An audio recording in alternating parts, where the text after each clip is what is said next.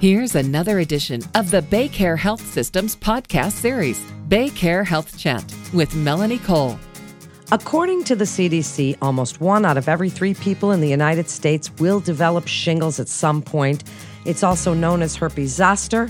When it comes to preventing the painful rash and blisters of shingles, a new vaccine has arrived that promises to be more effective at protecting people from these agonizing symptoms. Welcome to BayCare Health Chat. I'm Melanie Cole, and today we're discussing shingles and the shingles vaccine.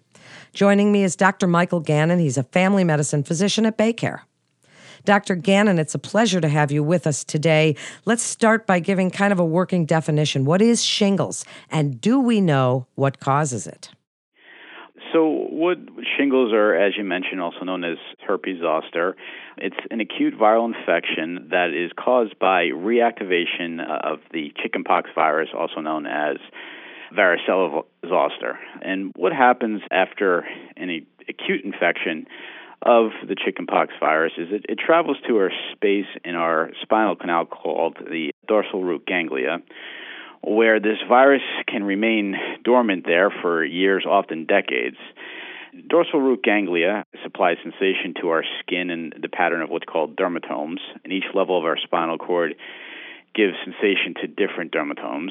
So what happens later in life, often decades later after an infection with chickenpox, the chickenpox virus will be reactivated along one of these dermatomes in the form of what we would call shingles, or again, herpes zoster. It's not known exactly why any one dermatome is affected and one isn't, but it usually only affects one dermatome at a time. And it can occur anywhere from our face down to our lower extremities. So that would be the spinal cord going all the way up to the cervical spine, which is towards the top of our head, and all the way down to the lower back. And that's what innervates, gives sensation to our lower extremities and legs. As to what causes it, why some people get it and others don't, not 100% understood, but there are some theories that have been researched and have some good results and give us some good information. And it's probably a combination of factors. Over time, what is called our cellular-mediated immunity decreases. This is basically the amount of antibodies we have in our bodies to fight a previously recognized infection. In this case, with shingles, it would be chickenpox. And this cell-mediated immunity decreases with age, which is probably why shingle usually affects those over the age of 50. A majority of cases, approximately 2/3, will be over the age of 60. And then along with this decrease in cellular-mediated immunity, the patient will often have or be going through a period of stress. And this stress could be severe emotional stress from life in general, like we have going on in our world, or it can be from physical illness, anything from a common cold to flu to types of cancers. So it's usually a combination of those two, which is, again, that decrease in immunity over time with age and a stressor, although there are patients who are completely healthy and they do have sporadic cases of shingles. Thank you so much for that definition and explanation. But if you did not get chickenpox as a child, or if you got the chickenpox vaccine, can you still get shingles? Yes, you can. So 2 parts to that question. If you never had chickenpox as a child, we still recommend that you get a vaccine, which is called Shingrix. And the reason being, people can have cases that are not symptomatic, called asymptomatic infection, where they won't have the active form of the chickenpox. This would give you the antibodies, but over time, again, they would decrease, like I had mentioned, so the vaccine is still recommended. That leads us to the second part of the question when you discussed those who had received the immunization to chickenpox. There's not a great answer right now. It's still being studied. It seems like those people who have received the chickenpox vaccine, there is a lower incidence of shingles later on in life. But as the chickenpox vaccine has only been around for a few decades, it's still being studied, but it does seem to give some immunity to shingles as well as we age. But us as clinicians certainly see shingles in patients who also have received the chickenpox vaccine. Well, so then let's talk about what someone would notice, the symptoms we've heard about, the pain and post-herpetic neuralgia and these painful rashes people get. How is it diagnosed and who diagnoses it? Is it a dermatologist, an internist? If someone notices one of the symptoms you're going to mention for us, who do they go see?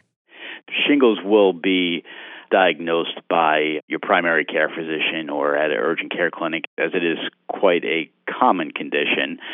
So basically, there's three phases of shingles, the shingles outbreak, and those three phases are the pre-eruptive phase, and then we have the eruptive phase, and finally, the one that we try to avoid at all costs, but we can't always, is the post-herpetic neuralgia, which you discussed. So the pre-eruptive phase, this usually starts with what we call paresthesias, or numbness or tingling, or pain or itching along the dermatomes, which I had mentioned before. A lot of times during this pre-eruptive phase, the patients also complain of just feeling fatigued or even having flu-like symptoms. This is followed by the eruptive phase, which starts with these red patches that are spread out along a dermatome, and then that's followed by these little wet-looking vesicles, almost like raised teardrops that are clear. And the eruptive phase is then completed once all these vesicles, they crust over like scabs. And that leads us to the third stage, which not everyone goes through, but there is probably around 40 to 50% of people who experience the post-herpetic neuralgia phase, which is as you would see on commercials for medications, people with severe pain and feeling like their body is on fire. And this occurs, by definition, up to 30 days of pain after the onset of shingles. And the pain is often severe, and it's right along that distribution of skin where the shingles was affected. And this can last for weeks, months, or even years.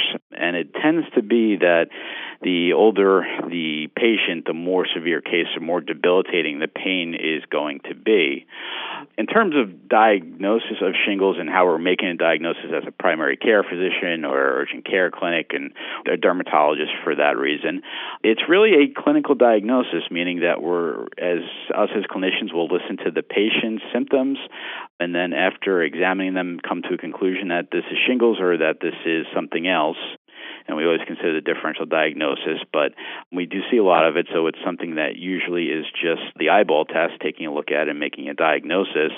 There are tests that are available, something called PCR, but these are usually reserved for patients in the hospital that are having complications and we're unsure of a diagnosis. So on a regular basis, there's no blood test or invasive type of testing to make the diagnosis of shingles. It's usually a clinical diagnosis. So before we get to the vaccine, answer just a few myths for us. Is shingles contagious? Can stress bring on a bout of shingles? And just tell us a little bit about that. Is it contagious? So shingles itself, it's unlikely that a person is going to give another person shingles. So, as mentioned, we know it's a reactivation of the chickenpox virus. So if a patient with active shingles is exposed to somebody without immunity to chickenpox, that person without that immunity could develop chickenpox itself as a acute viral illness. An example of that patient population would be young infants who might not have received the chickenpox vaccine, or those who might be immunocompromised, for instance, would be a patient on chemotherapy who is older and doesn't have immunity anymore to chickenpox. So those are the two types of patients that we will tell someone with active shingles to stay away from until all those lesions have crusted over, which means that they're not contagious anymore. And in terms of the second part of that question, does stress bring on shingles? The research is a little bit iffy on it, but I will tell you, I see on quite a regular basis patients coming in who are under a lot of emotional stress, and that is the only thing going on, and they will have shingles. So I think certainly there's a component of emotional stress that can bring on shingles. Well, then now tell us about the vaccine. And you mentioned it a little bit at the beginning. Tell us about Shingrix and how it differs from the previous vaccines that we've had before. Along the way, there's been two vaccines. The old one was what's called Zostavax, and the newer vaccine is Shingrix. This was approved in 2017. It's a series of two vaccines that are given 2 to 6 months apart from each other. So you would receive the first vaccine and then 2 to 6 months later get the second. I usually have my patients just go after 2 months just so they don't forget about it. Now, the difference is, compared to the prior vaccine, the Zostavax, the Shingrix is effective in preventing shingles itself and the complications, namely the postherpetic neuralgia, in up to 90%. Some studies suggest even more than that, 91, 92%. So it's a very effective vaccine compared to the prior, where the prevention was only around the 50th percent. So it's certainly a vaccine that we recommend for our patients. And if we go by strict guidelines, it's often recommended for patients 50 and up, although most insurances won't start covering it until the age of 60.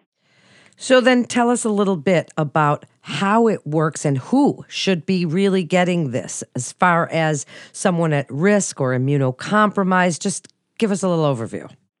Yeah, so anyone who is 60 and above, I would recommend this vaccine to.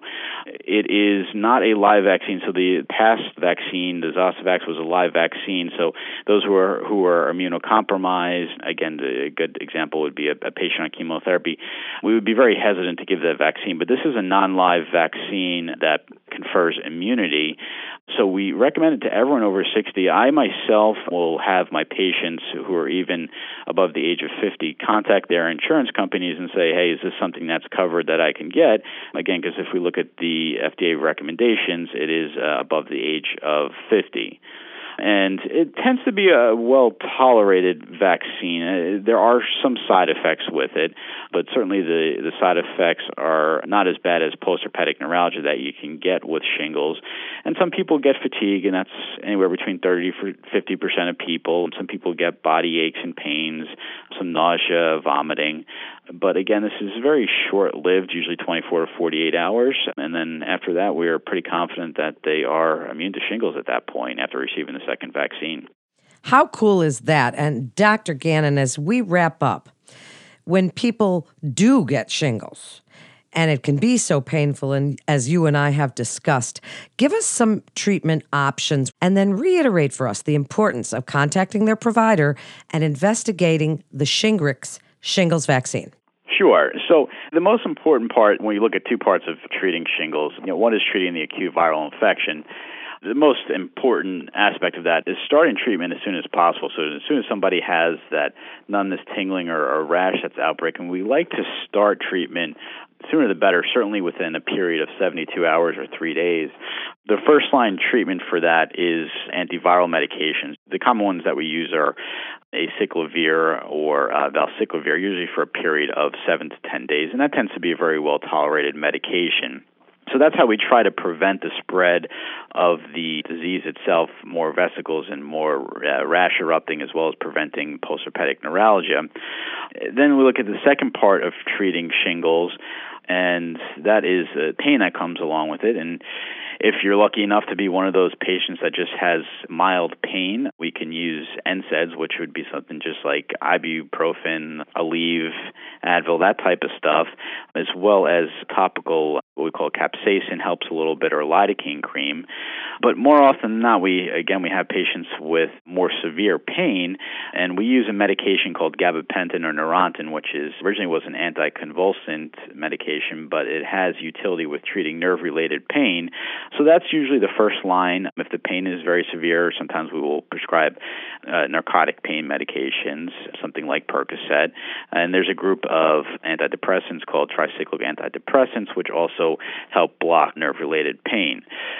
So when we talk about this, again, I've seen patient after patient who does have debilitating long-term pain, a lot of times in the older population.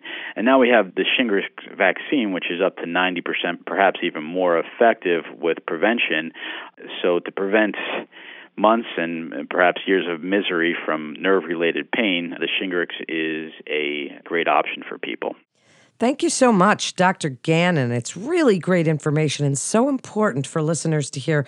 Thank you again for joining us. And that concludes this episode of BayCare Health Chat.